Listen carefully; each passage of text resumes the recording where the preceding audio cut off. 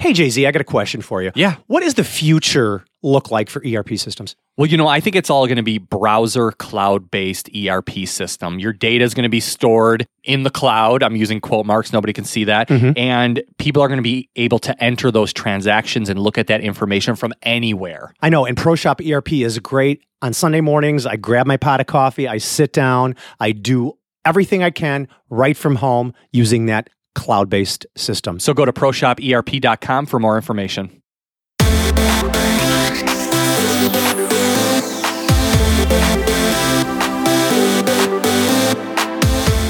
Welcome to Making Chips. We believe that manufacturing is challenging, but if you are connected to a community of leaders, you can elevate your skills, solve your problems, and grow your business.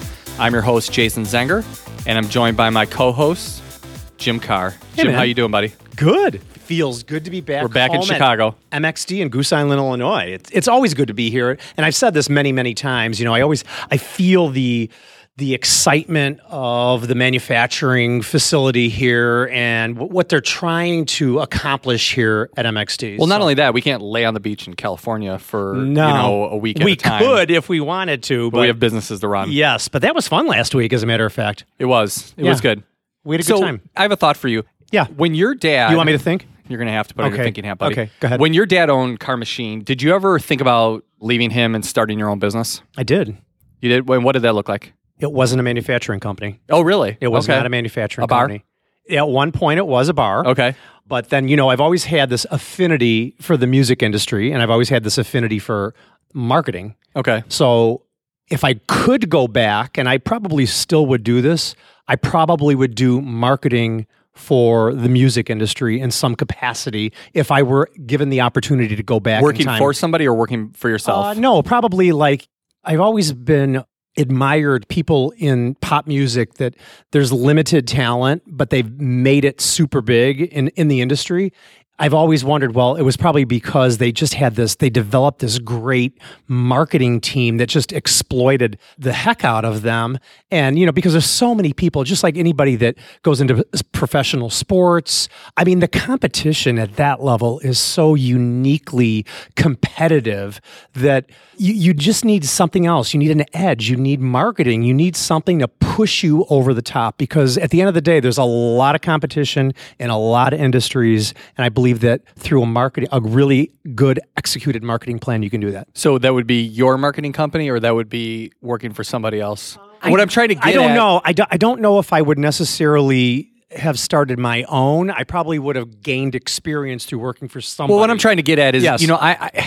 entrepreneurship is a funny thing. And, there's a lot of us that work for ourselves that, may or may not have started our own businesses. They might have been part of a family legacy. But sometimes I don't feel like I'm somebody that could ever work for somebody else. And we have a special guest on the show today. We do. Who we're going to talk about entrepreneurship and growth and financing and I've seen his content face creation and stuff like that. And I feel like he's probably someone also that couldn't work for somebody else. But he probably did at one time, and I'm sure we all talk do. about that. We all do. Yeah. I never have. No, you worked at a bar, remember?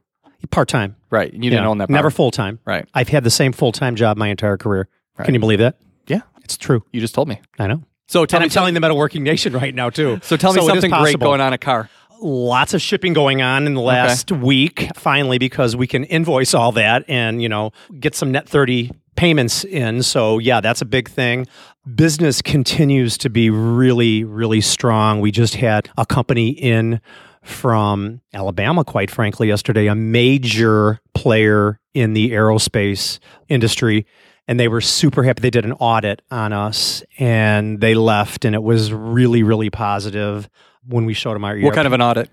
It was a quality and business audit. So they come in, you fill out all this qualification prior to them coming in. What do you have in place? What quality systems do you have in place? So they're kind of reinventing like ISO or something like that for No, themselves? they want to, anybody can wanna put on touch and paper feel. what, anybody can put on paper what they want you to think and see. Of course. But when people come in and physically meet each other and see what's really going on at a company, that's when it comes black and white. That's when the clouds part. And that's when the sun starts to shine either in a negative way or not. So it was super positive. I kudos to my entire team. Everyone had a unique role in delivering what this audit was all about, and I was really proud of my team. That's great. Yeah, thanks. How about you? Tell me what's happening at Zangers. Do you work? I feel like I work very hard.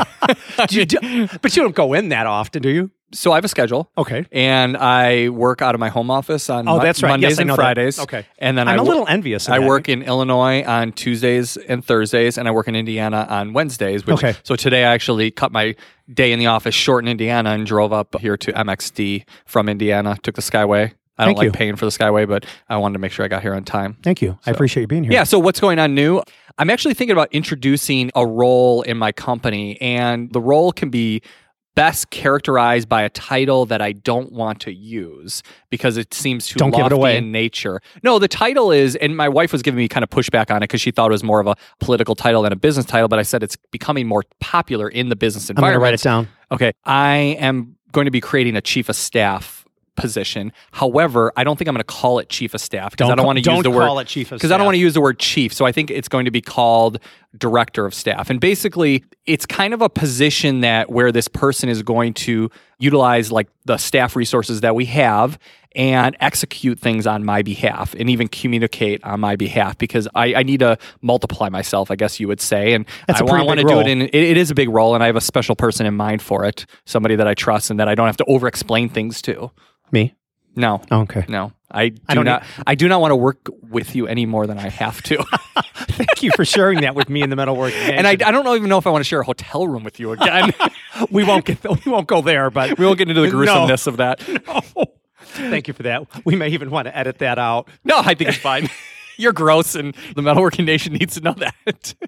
So for manufacturing news, I actually have something that is... It's not really a news article. It's not exactly news, and it's not exactly manufacturing, but I was listening to a podcast, and it had the title, How to Create a Thriving Workplace Culture. We've talked about this before. I listen to a lot of podcasts. This is what I do in the car. You listen to music, I listen to podcasts. Yep, that's true. And they had an idea, and they cited a trend, which I thought was interesting, where in order to foster an environment where you could have people who are at different points in their careers, different ages, different objectives, that if you provided more options, you could cultivate a better working environment. And what I'm referring to here is like some like simple things. Okay, so like here's a couple examples that they gave. So your companies, you have what, like 6-7 people? Yes, okay. 7. So I have about 45, and you can't in two different locations. Dynamic. Yeah, it's hard to get like all those people together at one time, and so nearly impossible. And also, people want to consume information differently. Like people listen to podcasts, people read, and people watch videos. You know, there's all different kind. People read books, so there's all different ways to consume content. So what they suggested, if you're going to have like an all-company meeting, like a town hall or something like that, don't make it mandatory and offer it in different ways. So offer people to show up in person. Offer people to stream the town hall or the meeting and text in or post questions that they have, and also offer people to consume the video at 2 times speed at a later time if they want to. Because different people just, you know, you might have a younger generation, he's like, I want to hear this at double time. Like, I get too much Jim Carr, and if I can go through him and what he has to say that much quicker, or too much Jason Zanger, I don't know. That's what I want. That's probably a younger person. I don't know how I feel about this. I understand. Yeah. You might have another person who says, I like to be there in person. I like to stand up and ask a question, and I like just to see that the CEO of my company who's talking about whatever subject matter that it may be. But you're offering different options. I think that negates the whole objective of bringing people together at the table and sharing and collaborating. It's got its pros and cons. It definitely does. So here's another. I'm not like super sold on that quite yet. Understood. I'll think about it and listen to what you're saying. So the whole idea, what I'm referring to, is just offering options for multi-generation. So the second thing would be, instead of just offering like a 401k or some other kind of pension and saying this is it, or some kind of matching on that pension, say, you know, we'll offer you a pension, or we'll pay down some of your student loan debt. So now you're offering somebody... You don't mean a traditional pension plan. Those are kind of obsolete, a 401k right? is considered a pension. Yeah, but that's not, it's not the pension plans that our parents knew. You're thinking of like a defined benefit pension. Yeah. Those are gone. Yeah. So that's not what I'm referring to. They're not sustainable. So to clarify, instead of offering a 401k only, maybe you might say, I want to offer a 401k or I will offer to pay down your student loan debt. So you're offering options for different generations. Something to think about. Something to think about as an option to enhance your culture. You're offering options in order to foster a good environment amongst multi-generations. Well, people in their 20s, people in their 30s, people in their 40s, and so on. Well, here's what I like about that. I like that you're thinking outside of the box because we all know how hard it is to attract and retain new talent. So you're thinking about things that are different. Different attracts new people, new ideas, new talent to your company and to your brand. But I don't necessarily know that they're immediately giving me a warm fuzzy inside on what they mean to me. What do you mean? Well, like I just said, I don't necessarily know if I like the idea of streaming or videotaping your town hall meetings, because I believe a company meeting should be a physical thing where everybody engages. It should be mandatory. I don't care if you come in and just stay for 10 or 15 minutes. You don't have to be there forever. We're not talking about like when we talk about like our level 10 meetings. I'm not referring to that type of a meeting. No, you're talking about like a field I'm talking trip. about like, no. What I'm talking about is when the lead person at the company comes up and makes a presentation in the company and says, this is where we're going.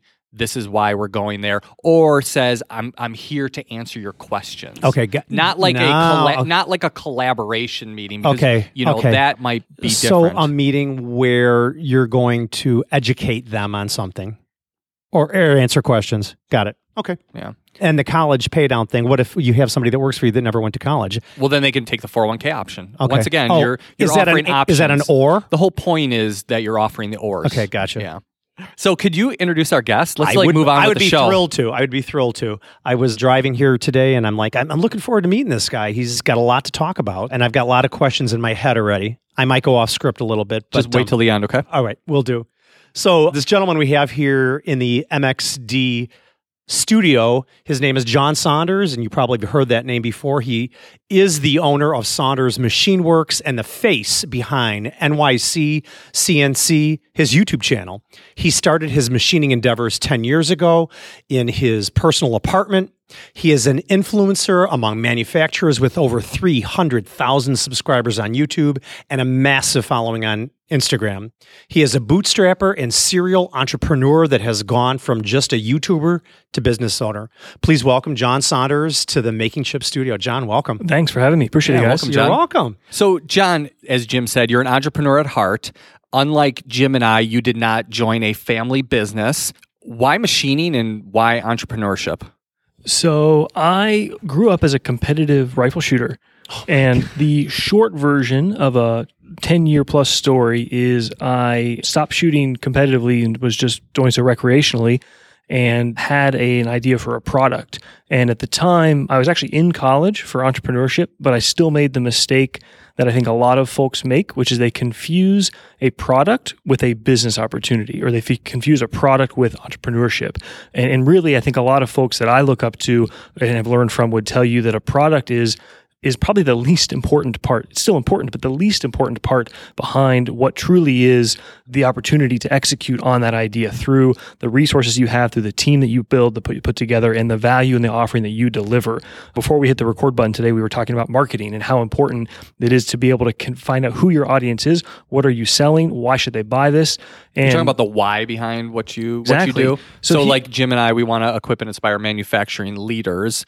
The product could be a lot of different things. Sure. And for me, I had the passion and I was a potential customer myself or an end user, but I was probably one of the worst people you could have picked to start this company because at the time I didn't know a Bridgeport from an end mill. I'd never made things. I didn't have any time or experience sourcing products from vendors. And this kind of hit a low point for me when I'm resourceful, I'm scrappy. I'd got on the internet, I had found an engineer to help us out, and he had hired his machine shop contacts, his sheet metal contacts to start creating designs and ideas and products. And somebody finally asked about a tolerance, and I answered like a carpenter.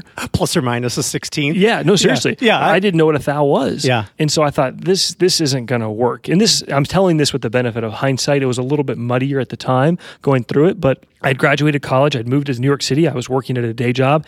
And I thought, you know what? If I'm going to be an entrepreneur and help myself, I need to figure some of this stuff out. So I wouldn't call it a whim, but it was a pretty big leap of faith. I bought a benchtop CNC machine while I was living in Manhattan and stuffed it. Literally, there's like an iconic photo that I use in presentations where it's literally next to the pillow of my twin bed. Wow. Were you making chips? I was. Yeah. Again, with the benefit of hindsight, a wonderful time to be doing this and to be in New York City doing it. YouTube was just coming about. Blogs were getting more popular. Forums were getting more popular. And then we had this kind of Renaissance maker movement, which I'm not sure how much overlaps with the Making Chips audience, but certainly at my level back then, you have maker spaces coming about. You have 3D printers coming about. You have software like Autodesk Fusion 360, which is letting more folks gain access to CAD and CAM that works. You've got Arduino, which is a huge thing for me as a small physical computing device so that I could actually prototype. I built my first target out of popsicle sticks, and then I built one out of Lego. What's the Lego robotics kit called? I know all not my kids. Technics, but there's a robotic Lego that has a WYSIWYG software editor. And then I realized, wait, I can do this with Arduino, which meant I'm actually in DigiKey now buying real sensors. And that was an important part because when I did start talking to folks to kind of get contract manufacturing for this product, the few I found that were willing to work with us, I think worked with me because they said, this kid's going to figure this out one way or the other because good grief, look at what he's done. I took a 80-pound benchtop CNC machine and was machining 4-inch long 4140 parts in 6 setups over the course of 3 or 4 weeks. Wow. I was going to do this one way or the other.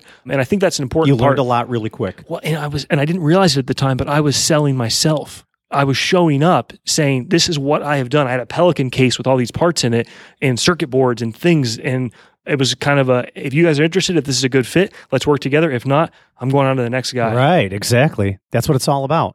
Well, first of all, welcome to Chicago. Thank you. Yeah. Good to be here. Yeah, I bet Chicago. I am on vacation, so at any point in time, I may have to leave immediately to resume the recreational activities. I get you, and I hope you enjoy your stay here in Chicago. But the rifle, were you a trap shooter? No, it was small bore indoor. So kind of like the Olympic style you would see of prone and offhand. Okay. My dad was almost a professional trap shooter. Oh, wow. He was class AA trap shooter for all the time. That was really hard. It was really hard. I mean, he won many awards when he was a young man. So my wife, who showed me up when we were in Texas, she grew up knowing how to use a gun, and she beat me in trap shooting. So it was quite embarrassing. That's okay. Anyway, Making Chips contends that small manufacturers are at the heart of our industry, and our very own Christine Schmitz wrote an article, Small but Mighty, that discusses the topic. And Chris Fox, our creative director, has even said on our YouTube channel that manufacturing is going to shrink, which gets into this topic. According to the government, all of us in this room would be extremely small businesses. Tell us about your shop and what you do there. Sure. Are you an extremely small shop? Oh, yes. I think I would win that award in this room. So I moved back to Zanesville, Ohio, which is where I grew up about 5 years ago. I had spent 10 years in New York City, loved it, but I wanted to pursue this manufacturing thing. And long story short, we now run a company called Saunders Machine Works, ends up that NYC CNC, while very well recognized on YouTube for this industry, not a great brick and mortar name, a little difficult to say. And the New York City part was part of our story, but not part of the present business of what we do. So Gotcha. Saunders Machine Works, we have a 10,000 square foot shop. We do 3 things. We run the YouTube channel, which for me is not only just a thing I love and enjoy, and this is going to sound a little cliche, but it's my one little chance to change the world. You're giving back to the community. Yeah, well, and just the numbers are insane. I don't track this stuff regularly, but the last time I looked, since you and I have been sitting here talking, something like 125 hours of our videos have been watched. Wow. That's so awesome. You start to realize, wait a minute here, this is incredible. So you can inspire people, you can reach out to people. And the story started with me in New York City not knowing what a fly cutter was and surface footage and so forth. So we run the YouTube channel. We have a training facility. So folks come in every month and we do training classes on CAD, CAM, machining, fixturing, work holding, et cetera.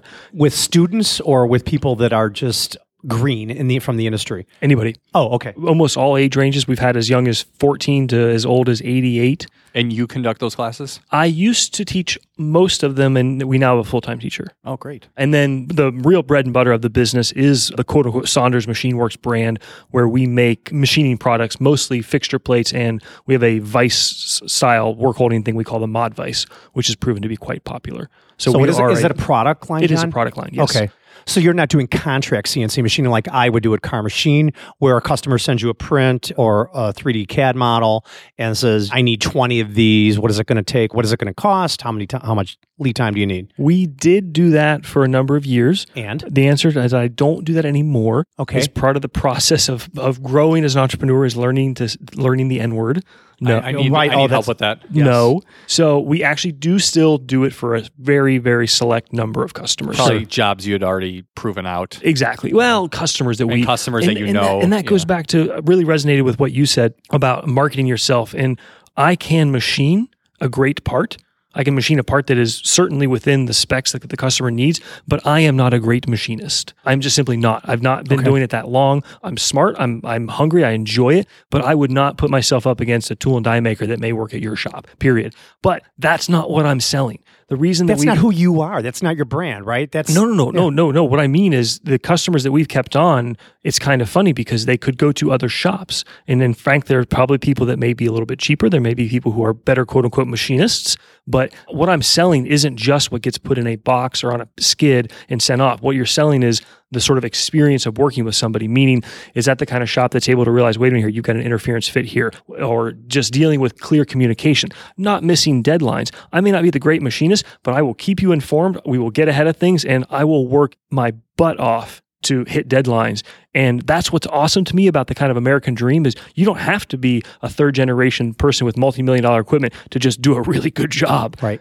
It's shipping the product. I think as much as people talk about all these industries are being commoditized and everything, and we all struggle with pricing, it's never going to be completely commoditized. There's still that personal experience that you bring to it. You know, you always talk about communication, Jim. It's huge. You know, we always talk about the experience that we give to our clients as well, and you're absolutely right. So before we hit record, you also mentioned you went to an entrepreneurial college. Yep. And we've talked a lot on the show how being in the CNC machining industry is one of the highest paying jobs that you can get without a college education. However, it's good for some, good for others. I think it just depends on your objectives. But tell us about your education. How has that education shaped your business? That's a good question. It is a good question. I think it gives me a comfort level to sort of speak the lingo. Like I didn't know what a thou was when I had these first products trying to bring to market, but I did know the basics of contract law. I did know some stuff about what's marketing versus advertising. Stuff that's not that complicated, but until you've had the ability to digest it, think about it, see in the context of case studies or examples. It doesn't necessarily make you more likely to be successful, but it's certainly a step in the right direction to be able to be critically thinking. But I think ultimately, in a funny kind of way, it was being in New York for 10 years and seeing how kind of cutthroat and how much you've got to watch your back and everyone's... Was it cutthroat? Oh, yeah. Really? Oh, yeah. More so than in, is it Zanesville? Correct. Ohio? Oh, Definitely. yeah, totally I mean, different. like completely different dynamic. Just totally different. Okay. Yes. And it's not just the day job in New York, it's life in New York. It's hustling. It's fast. And yeah, exactly. You're not going to sit still on the sidewalk. You might get pushed over. No, seriously. And just negotiating any little thing, how to get a dinner table when the restaurant's busy and just all that little stuff. And it calluses you a little to some extent, but I think that's been just as helpful. It's what people talk about. And it's something when folks ask me about entrepreneurship and should they go into business for themselves, if they have that level of uncertainty that they're even asking the question, then the answer is go work for somebody. Learn on their time. Go through some experiences. It doesn't have to be more than a year or two. Save money because money doesn't make you happy, but it sure as hell buys you a lot of options. And that's key because I don't generally believe in debt. I strongly discourage debt when anywhere possible. And that doesn't work for everybody because it also tends to mean things go slower and they take more time. But for me as an entrepreneur and as a bootstrapper, it's just the way it's been. I get it. So, John, what drives you personally in your business and in the content? Because you're producing a lot of content, man. So what drives you? What's compelling you in your business and in the content that you're putting out there and producing? The honest answer? Yeah, of course I want the honest answer. I don't want you to fake it. No. But so I got really lucky that when we started this process 10 years ago, I happened to pick YouTube. It wasn't a household name. There was no platform or monetization. 10 years ago was a long time for that medium, right? It was. It was really in its infancy. Correct. Yeah. Totally a fluke in that sense. So I now sort of feel an obligation because I love it, because I think we are the kind of largest YouTube channel in this CNC Spectrum audience. But it's always going to be my story. Like that's what I want it to be, is this passion of sharing and learning. But so what drives me, number one, I freaking love CNC machining since the day I found it. Like Do you get excited when you see the chip flying Yes. off the end? Me too. Oh my gosh. I know. Absolutely. The faster that we can pump up Yes. that feed rate, I know. It just- if it goes at a 45 degree or greater than, I get super excited. Yes. Yeah. You know what I mean? Rooster nesting, and how hard can we push that tool dry so that we can get better rooster tails? And I love machining. And Yeah. That's at the core of it. But I just always loved learning. So like some of our most popular videos now are these shop tours where we get to travel around the world and see different factories and machine shops, job shops, mom and pop shops. That motivates me. But just showing folks you can do it, to me is what makes it worth it. You don't have to have, again, multi-generational thing. Unfortunately, the U.S. tends to not have the European model of really vested multi-year co-op, or what would you call it? Not an internship, but apprenticeship style programs. Apprenticeship, yeah, like the Germans and everything. Yeah. So how do you? I did one of those. Is that right? Yeah, of course I did. Back in a long time ago, Is man. that program still around? The machinist apprenticeship program? Correct. Absolutely, Yeah, it is, 100%. So, but yes, I have been through a formalized machinist apprenticeship program decades ago. Okay. I learned on the job at my father's company, and we still do formalized apprenticeship programs through a third-party training center. So they go there, they learn the theory. They might have some hands-on CNC training there, but really they're going to get the most of their machining experiences by being in the shop 9 hours a day, trial and error. You're going to put an end mill into the vise. You're going to put a drill into the table. I'm not going to put them on my brand new horizontal Mazak. I'm going to put them on a 20-year-old CNC machine where I'm not going to cry too hard if they do that. Sure. So Would you agree, though, that that's something that seems to be unique and less common, though, that sort of a apprenticeship program? it doesn't seem unique or uncommon to me because that's all I know. Got it. And that's what I believe in. And I believe because I've been there It's and great. I've done that. Oh my gosh, yes. I believe it's really powerful and it's very empowering, quite frankly, Yep. for that person to do that. They're learning this theory at a third party, and then they're coming and they're applying that theory to actually making. Yep. And there's nothing like a veteran machinist telling you, hey, I think you got that end mill hanging out too far, or your setup's really not that rigid. You're going to get a lot of chatter. Right. That board's going to go oversized the minute you cut that. So yes, all of those things. There's nothing like on the job. Where do you think training is going? I mean, there's a lot of options out there. You do training at your facility. There's associations that do training. There's for-profit organizations. You have videos. I mean, somebody could probably learn how to machine just by immersing themselves in your videos. Titan, he has his academy, NIMS. Where do you think it's going? Good question. Everything you just said, I think, is viable. I think what I try to do is let a 13-year-old or a 17-year-old just know what machining is, know that that exists. Too many people don't realize, how did the injection mold that made the shoes that I'm wearing get made? How did that bolt action rifle get made? I just want you to know that that exists. I don't care if that's not what you want, but I don't want you to realize that existed later in life. And what a machinist is now isn't the same thing when, certainly, Jim, when you would have likely gone through a program, because now it can be a quote-unquote machinist could really be somebody whose full-time job is writing custom post-processors. It could be a full-time CAM person that's almost more like playing a computer game in simulation type stuff. Or it could be tool and die. There's so many different avenues of it. And I do think it's going to get a little bit more siloed where you have experts in those respective things. What I do know is I struggle with schools. Even the local schools that I try to get involved with, the way the local and city and state and federal programs run is they're behind, and specific things like continuing to push high-speed steel tooling, continuing to push stuff on Bridgeports. I'm sorry, I don't need someone to know how to run a Bridgeport anymore. It's just not. I don't either. Okay, so I do not have any. So you're in my taking a shop. stand on that, because there's a lot of people that say you should.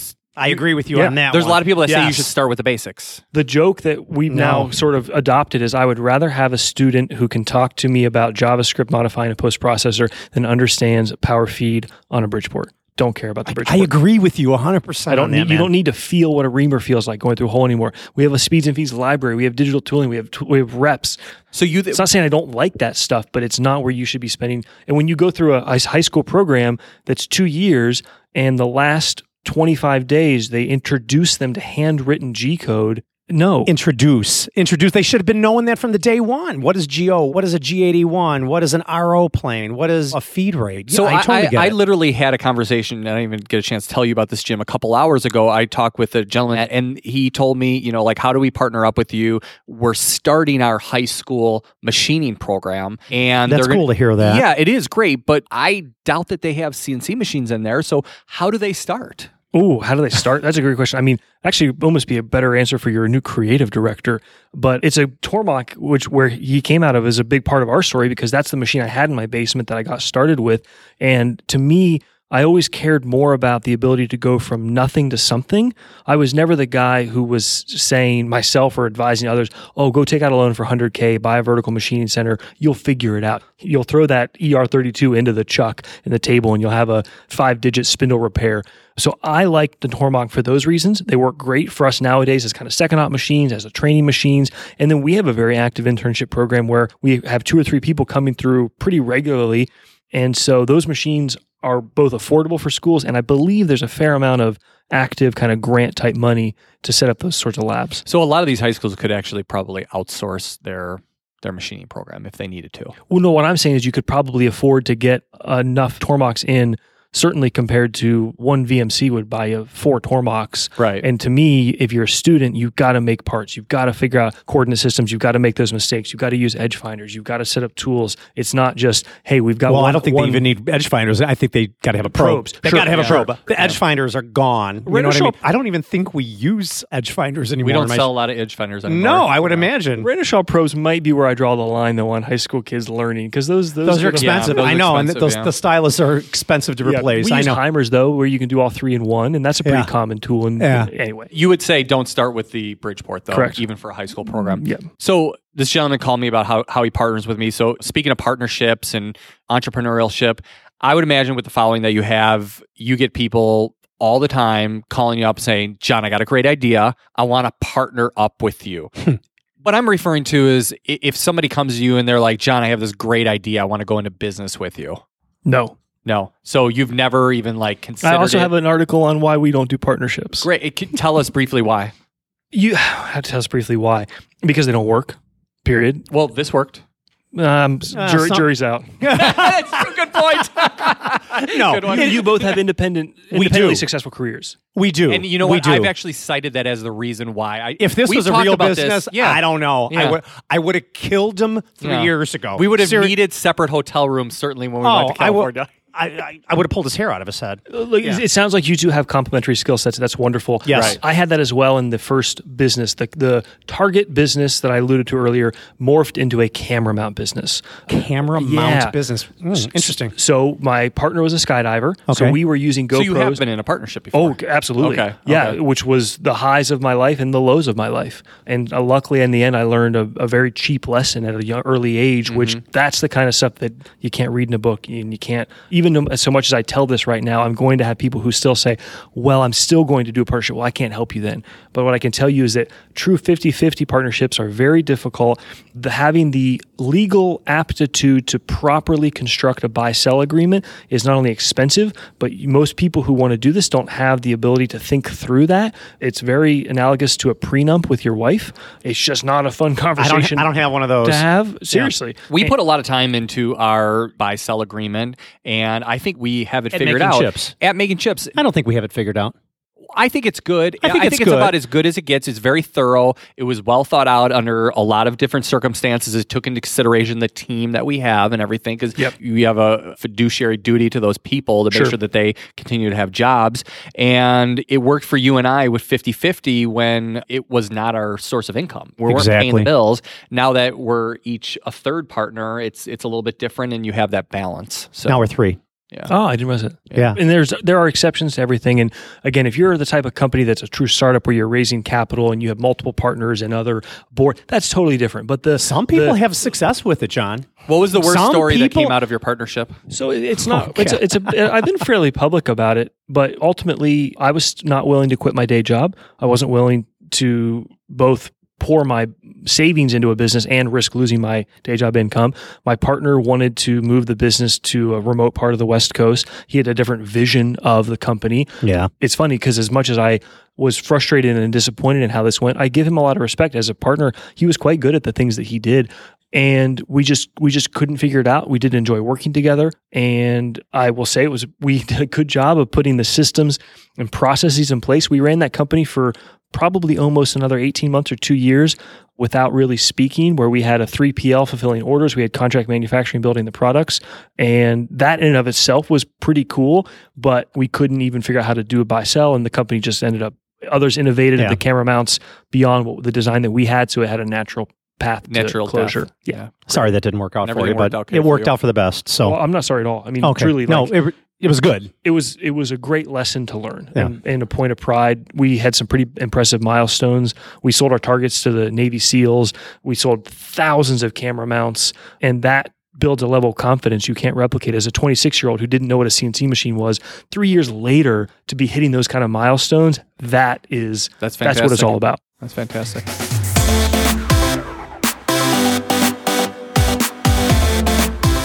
Jim, what is it you like about Xometry? Well, it's funny. I have been using Xometry to manufacture some of my overload parts. And, they're really great with their online technology, how you can just drag and drop a CAD file in and get an instant price. But it's way more than that. They have really nice, intelligent, manufacturing-centric people on their phone lines up until 9 p.m. Eastern Standard Time that you can call and get answers to your manufacturing solutions. Yeah, so it's not just online, but go online to Xometry.com, Xometry.com.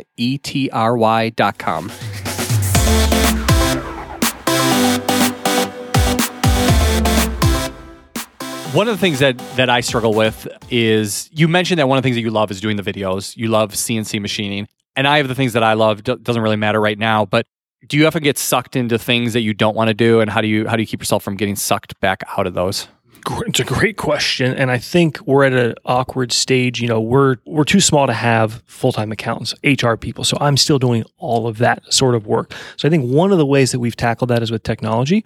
We're pretty darn progressive in this industry for making sure we have automation built in. We left QuickBooks with pride because it's a horrible piece of software for that kind of work, for automating that, for integrating with our e-commerce, for inventory, all of that. So investing the time to create those processes. I'm a big believer in the franchise model, even though we're not franchising our business, and most machine shops or manufacturing companies aren't franchising. Structured to franchise. Absolutely. Yeah. Have to be. Yeah. So it's just another way of So it's all about implementing processes. Bingo. Yeah. And we had an old episode where our integrator, we work according to this business method called EOS, our integrator put a lot of those processes and systems together, and we don't use QuickBooks either. And I don't know how many, he said it was like 25 different like micro and macro software systems that are all integrated with each other in order to automate and streamline everything that we do. And it's quite fascinating what he did. So I give him a lot of credit for that. John, I would contend that the metalworking nation, the listeners of Making Chips, are different than the average manufacturing leader. However, a lot of business owners in our industry mostly ride the wave of growth instead of being intentional. How do you manage growth, and how have you taken an intentional approach to the growth of your company? Or have you just let it happen organically? It's a bit organically, but I think the three sort of segments, YouTube scales naturally, which is quite wonderful. It doesn't really require any additional work on our front. We're a little bit more serious about it. Right. We have a full-time editor, but otherwise that's the one that's awesome because it is a scalable software technology type of platform versus the extreme opposite of a true brick and mortar machine tool type business. Sure. The training, we've ramped up more classes. They tend to be sold out. We're sold out through December right now. I don't think I'll scale that business at our shop in Zanesville more than it is right now. And I don't think we tend to scale it to remote sites because that's a very difficult thing to do. So the answer to there has been kind of we'll grow it to a certain point, and then it's a first come, first serve business. And then from a true product and manufacturing side, we have made deliberate investments. We went from one machine tool, one Haas, one vertical machining center, to now having 4 in the last few years. We've hired some more people, but ultimately It's funny, I also do a podcast, and this morning's episode with my other host was about this very topic of as you transition from effectively what is a lifestyle business, and I don't mean that in the way that the business is run to accommodate my lifestyle, but what I mean is that it's still my business. Saunders Machine Works is not something that would exist for very long without me being there and present, and I don't necessarily want that, but you do have to have some amount of growth to have enough revenue, enough processes in place. I'm still the one that's handling some of the negotiations on buying materials and how we make decisions about replacing the forklift, that kind of stuff. Are you doing the quoting? Oh, yeah. Okay. Yeah, but we don't do that much. Because it's all product based. Yeah, exactly. Okay. Right. So there's a set price for X, Y, and Z. In fact, most of our stuff is e-commerce. Okay. Yeah. Oh, is that right? Okay. Correct. We'll do POs and distributor stuff, but most of it's just we push them to go direct. And so I do want to grow, but to me, I always think about what am I getting? What do I want out of this? What's my end goal? And I don't actually have a great answer for you. I will say that the business and the trades have been very kind to me. I think it's not so common. You find somebody who legitimately enjoys what they do. I hit cycle start less and less every month, and I don't like that. So I choose to not grow to the point where I can't. We got our first 5 axes 3 months ago. Darn it, it was fun to just kind of carve out time, even if that cost you some quote unquote growth, to make some fun parts. We're building a robot from the movie Short Circuit, the Johnny 5. Yeah. We're building a full blown from scratch Johnny 5 with thousands of parts. That cuts into our growth. But what's this all about if we can't have a little bit of fun? I agree. Have you been motivated to say, open up a training center on the West Coast and on the East Coast, utilizing? No, because you just don't want to grow that quickly. Well, that's not the reason that you're it's not that I don't want to. The person that I have that runs our classes now is an incredible teacher. I'm very happy with it. And I don't care to get into the business of. So that's a great example. What are you selling? And that point, what I'm selling is no longer a training. What I'm selling is my ability to find other people to train them to become expert trainers. And it's actually really put a lot of work into our curriculum, into having the machine set up, all of the week Kanban, everything in the training classes itself. So that our shop basically transforms for like 5 or 6 days a month into a training facility, which cuts into some of the production work. So we've streamlined that process. How do we switch these machines over? All the vices, all the parallels, all the tools. But it's kind of fun. I like that part. Awesome. We talked a little bit before we hit record. We talked about bootstrapping. What is it and how does that concept fit into your business? Look, there's 2 constraints in life, money and time. And when you're starting out as an entrepreneur, generally speaking, money is much more of the constraint than time. So bootstrapping really ties into your ability to leverage sweat equity, to pour the time into it, to become experts on this subject matter because you don't necessarily have the money. Stretching the dollars that you do have to go the furthest, triaging your capital, figuring out what do I buy, what do I outsource, how do I think through the goal of developing this product or getting it to market. And to me, there's a whole second level to that, which is the character of an entrepreneur. To me, it's a self-filtering process. If you're not interested or willing to do that, as far as an entrepreneur, you're dead to me. If you aren't willing to make that hustle, to read a book about this topic, to figure out how to be an expert on it, even if it's not the end goal, then you're not going to make it, period. You've got to have that drive or else go work for somebody, it's funny. You guys were mentioning that too before we hit record.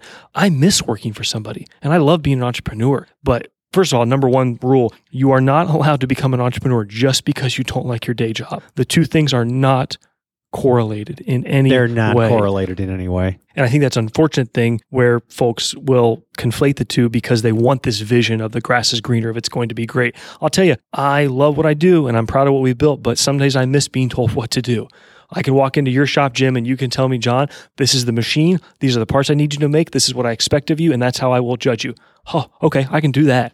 Right. Yeah, you have an objective. You don't have a blank slate in front of you. And I think that's the difference is, do you want that blank slate to create something, or do you want to just meet an objective that's given to you? And that's a different mindset. Yeah. As we always say, manufacturing is challenging. It is. And being an entrepreneur is extremely challenging. And some days I know exactly what you mean. I'm like, why am I doing this? Why am I doing this for all these decades? When am I going to be able to take a real vacation? Some of my peers are taking 4 weeks at a time off. And I'm like, I look at that and I say, oh my God. Put it on your calendar. That's where it starts. No, I can't do that. You could. I could. First of all, I love my wife dearly. I've been married for 31 years, but I don't think I could go on vacation with my wife for 4 solid weeks. A. Secondly, just the idea that you can take 4 weeks away and completely let it go, let your job go. I could not do that. I enjoy entrepreneurship. I enjoy business ownership enough that I want to be engaged most of the time. I can minimize. Yeah, but don't you think maybe after it's all over, maybe you'd be a better entrepreneur after that 4 weeks? Not necessarily. Can I ask you a question? Yeah, go right ahead, John. If you and I hopped on a plane right now Yes. to somewhere without cell service and you were there for 15 days, would Car Machine be affected Yes, in a negative, in a bad way? probably. On the quoting specifically. Yes, because I do 90% of all the quoting. But yes, because there would be a deficit. The pipeline would start to diminish. So we're pretty siloed, wear a lot of hats. I'm responsible for this, and this, let's say. So if I wasn't there, there would be a definite burden on my team. So yeah, that would be, for sure. And I'm not ready to give it up quite yet anyway. I enjoy the daily grind a little bit. Like I said, I'm not willing to completely disengage, but I am willing to let go of a little bit on vacation. Yeah, my team would say, you were gone? Well, they don't like you.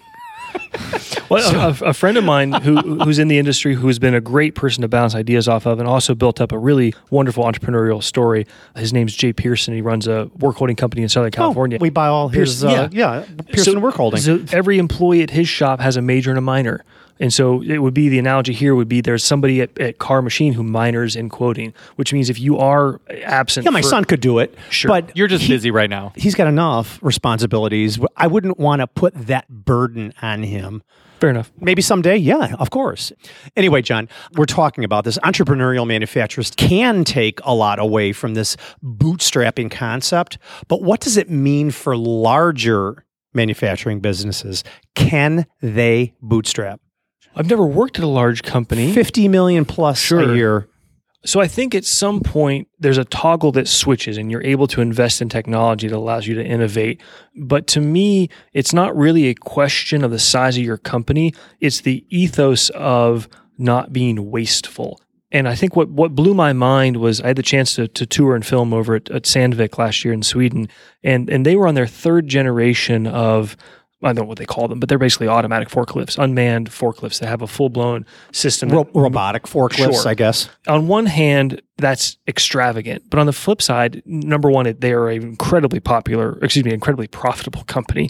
And number two, it's a form of innovation that has helped them sort of shift their workforce. So I don't think anybody likes to see folks being wasteful. And I think that's a harder thing to manage as companies get larger. But if you have the culture of investing it with, I hate to say result because now I'm sounding like a cliched MBA student, but what do you get out of that? Then I think that bootstrap mentality can continue to live on. In other words, you could bootstrap a $37,000 product, just happens to be a larger product versus going for adding a zero to it, if that makes sense. Mm-hmm. I get it. Is it just a matter of making continuous improvements and just working as if you want to drive as much profit to the bottom line or just save as much money in order so you don't take on that debt? Well, bootstrapping as it relates to financing is to me totally different. Okay. And again, there's lots of different ways to think about it. I've seen folks that do just in time at an amazing level, just amazing how they work with their vendors, and that's phenomenal. And I've seen companies that are very respectable who say, to hell with that. I want a year's worth of raw material in I don't my ever want to run out factory, because that costs period. me and my customers a lot of money. I don't care what an MBA student tells me about the reduced ROI because I have working capital tied up. Nope. I'm in the business of making stuff, and I can't make stuff unless it is sitting here on my floor to be made. So I think that's a question that you need to answer for yourself. Yeah. Got it. It's culturally based. It's how you want to run your business. Well, it also goes back to the fact that this industry, it won't be completely commoditized because you have to know the person that you're dealing with. You have to know your clients and they have different needs. Yep.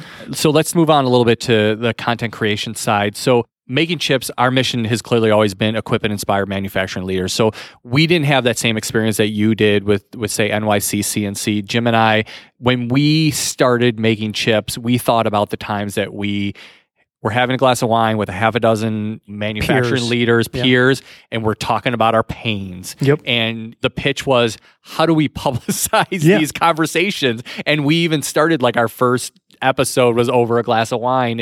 Part of it was to get used to talking on the microphone, but part of it was also like kind of a homage to that sentiment. But who are you talking to with NYCNC? Who do you really want to inspire when you create? Yeah, the term we use is manufacturing entrepreneur, people that want to make stuff. And for me, that's okay if that's a hobbyist or if it's a weekend warrior. I don't need to segment them into a true market because I'm not selling them something that they need to. The only cost for them is their time of watching and following our story, which I don't hope, it will always remain a wholesome side of the story. I do a podcast as well, and it's funny what you just mentioned because I love what I do. I love being an entrepreneur, but that doesn't mean on a not uncommon basis, I have questions about my decisions.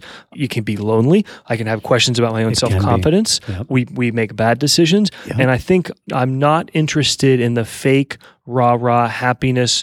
We're always crushing it. We're always busy. And granted, we've had a good 10-year run in the U.S., so it's been easy to hear that story. It's started a weekend a little bit. But it is not, yes. How the heck do you figure out insurance? How do you negotiate P&C insurance for your building? Do you rent a shop? Do I need to buy a CMM next, or do I need to buy automation for my 5-axis? Or could we just talked about that today? As a matter of fact, they're fun to talk about, but then they're not funny because darn it, this is important. This is hard. Or it could be I need decision. to hire this person, or this person just gave me their resignation and I don't know what to do. Yeah. So anybody who has those sorts of questions to me is a good candidate for our audience. So, John, how do you believe YouTube and or social media has changed manufacturing and the perception of it? Oh, there's no question the perception is improved, I think, because of what we talked about earlier. Folks see the role in technology. They see automation. They see what a machinist is and isn't in a much easier and more digestible way. It's never really changed my perception because that's been my only perception. But we get a lot of bad PR, right? Sure. I see parents of young students who still think that the machine shop is what they think of as really a cast iron casting facility. Because their great uncle lost 3 fingers on the punch press, right? And that's all they remember. Right. Well, we don't allow manual lathes in our shop for, kidding.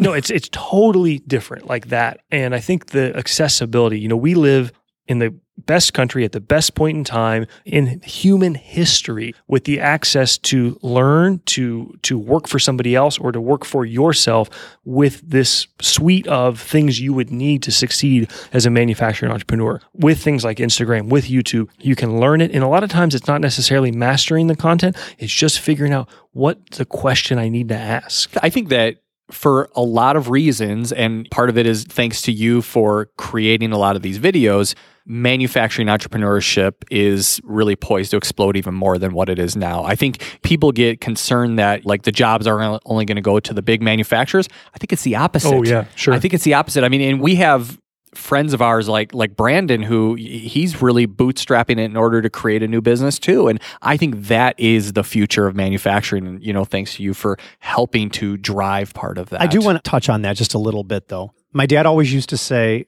they may know how to run a Bridgeport, but they don't know how to run a business. Mm-hmm. They're two entirely different dynamics. So it's about being that tactician and then also learning the business There skills. is, I think it's very siloed on how to run a machine. I think it's a unique skill set, but I also think that running a business is very wide. You've got to be very, I don't want to use the word smart, but you got to be resilient. Well, and you have to be willing to learn, like John said. I mean, that was why that whole E-Myth book was created. I didn't read that. Yeah, Sorry. I know. No, I've got him to read one book in the time that we and I loved it. And I loved it. I got it. And I'm proud of you for reading that. Thank you. I recommend 2 books, and that's Go. it. I recommend The E-Myth Revisited. Okay. And I recommend I'll write it down. Dale But I Carnegie, promise. How to Win Friends and Influence People. It has nothing to do, one would necessarily think, with business, but it has everything to do with understanding the dynamics of selling, because you are always selling. Right now, I am selling Jim and Jason on why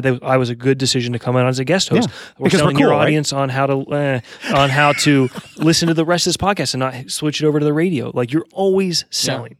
Always. You're always promoting your brand, right? Yes. Yeah, selling is not a dirty word. I think It is not a dirty it used word. to be. It'd be like, oh, salesman. No, Right. You're right. You're absolutely always selling.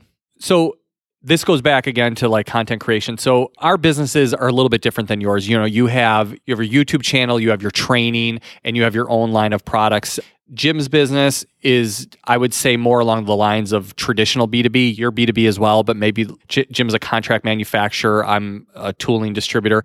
Could we or companies like us utilize social media or YouTube in order to grow their business or just meet the objectives that we have in our business? I can answer that question. Of course we can. Well, I know, but I want to hear it from John. He has more credibility with me than you do, Jim. No, he does. Yes, but I would challenge it with what's the goal here and who are your customers? I see a fair amount of social media done wrong. Regurgitating a corporate PDF into an Instagram post, you're dead to me. Like, I'm not going to look at that. It's not interesting. To me, you've got to be a little bit more insightful, sometimes self-deprecating. And, for companies like yours, Jim, YouTube may just be the best vehicle for you for recruiting. It may have nothing to do with your customers. Right. So it's what are you trying to do with it? And how are you trying to change the perception? Because keep in mind, nowadays, you talk about recruiting workforce, you've got to sell to them too. And so when I go Google companies and you can't even find them, I mean, they don't even have a website? Different, yeah. Or they have a website that's bad, or it's a question, what do you want to do? What story do you want to be part of? Sure. How do you want to interact with that?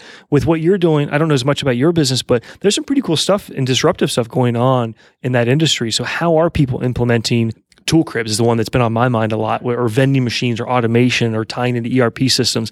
These are real problems. Yeah, and unfortunately, we're doing some disruptive stuff. We're just not public about it. Intentionally public, or private, or just haven't gotten around to I would say partially intentional and partially because we just haven't had the time. Busy with making chips and also busy with the growth. So, but we need to become intentional. So, what mistakes have you seen people make? You mentioned regurgitation. You mentioned maybe not being honest about who you are and showing your bumps and your bruises and stuff like that. It's actually incredibly easy to succeed with things like social media. Just go look at what you like. Go look at what your employees like to see. Go look at what other people are engaging with. So I'll give you an example. A machine tool builder that's getting ready for EMO right now, if they're putting out Instagram videos. Getting ready for what? Oh, EMO, the big trade show. Yeah, in Germany. If they're putting out videos showing, hey, here's how we crate up the machines, that's actually kind of interesting to some people. Or here's the challenges. Or hey, I would not know how that's done, right? It's probably it's kind of interesting. It's kind of interesting. Or like, we goofed on this. We were going to figure this out. Or here's the test cuts that we're trying to figure out versus another company that said, we're proud to announce that Craig XYZ has been promoted to the Senior Vice President of Regional Managing Director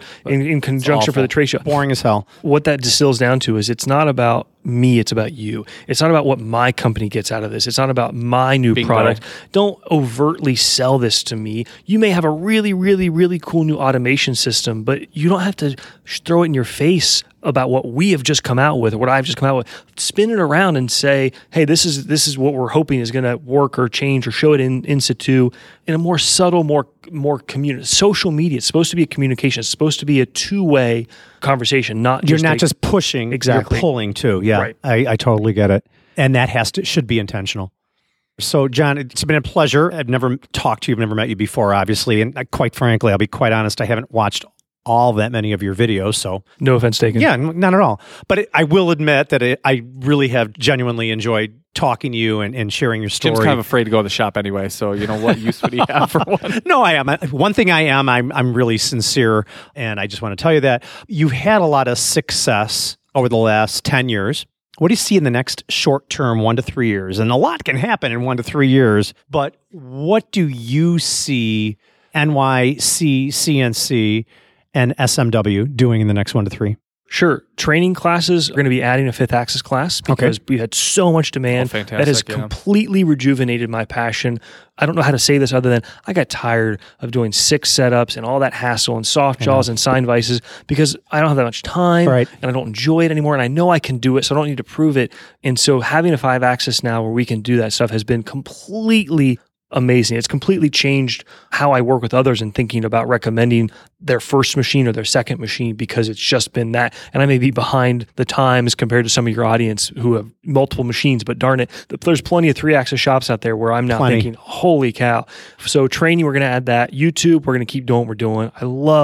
We have the unique chance to basically film where many others don't because of this brand that we've built, which is pretty darn cool. I will never tire of touring factories. I will be pitching Jim later and maybe even you, Jason, to come see the insides of your shops and film them and share that insight. How do you do things? What is difficult? What's your story? What are you good at? What are you not good at? That's another great thing for entrepreneurs. Be okay with what you're not good at, but then figure out how to supplement that. And then for Saunders, We need a second 5-axis. Joking aside, I need to get a lathe.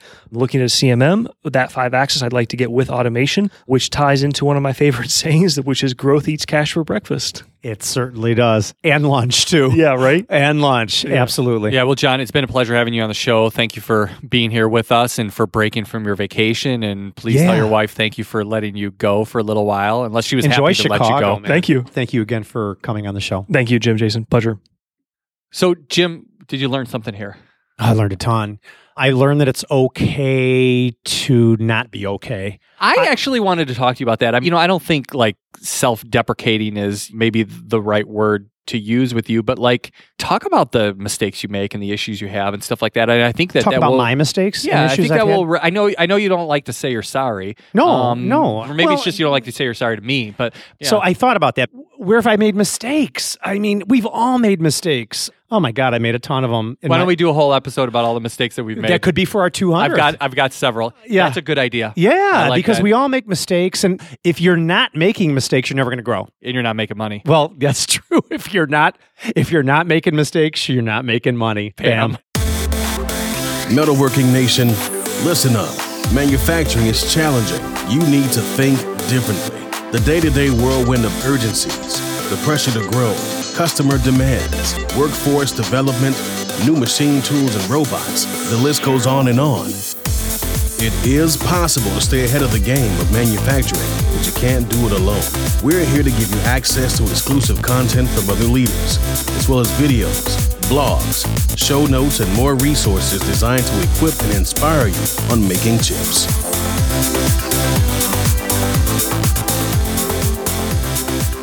I move slow. I may be a generation older, but I still understand where you're coming I move slow because I love you and I'll make sure that you're staying with me. You're kind.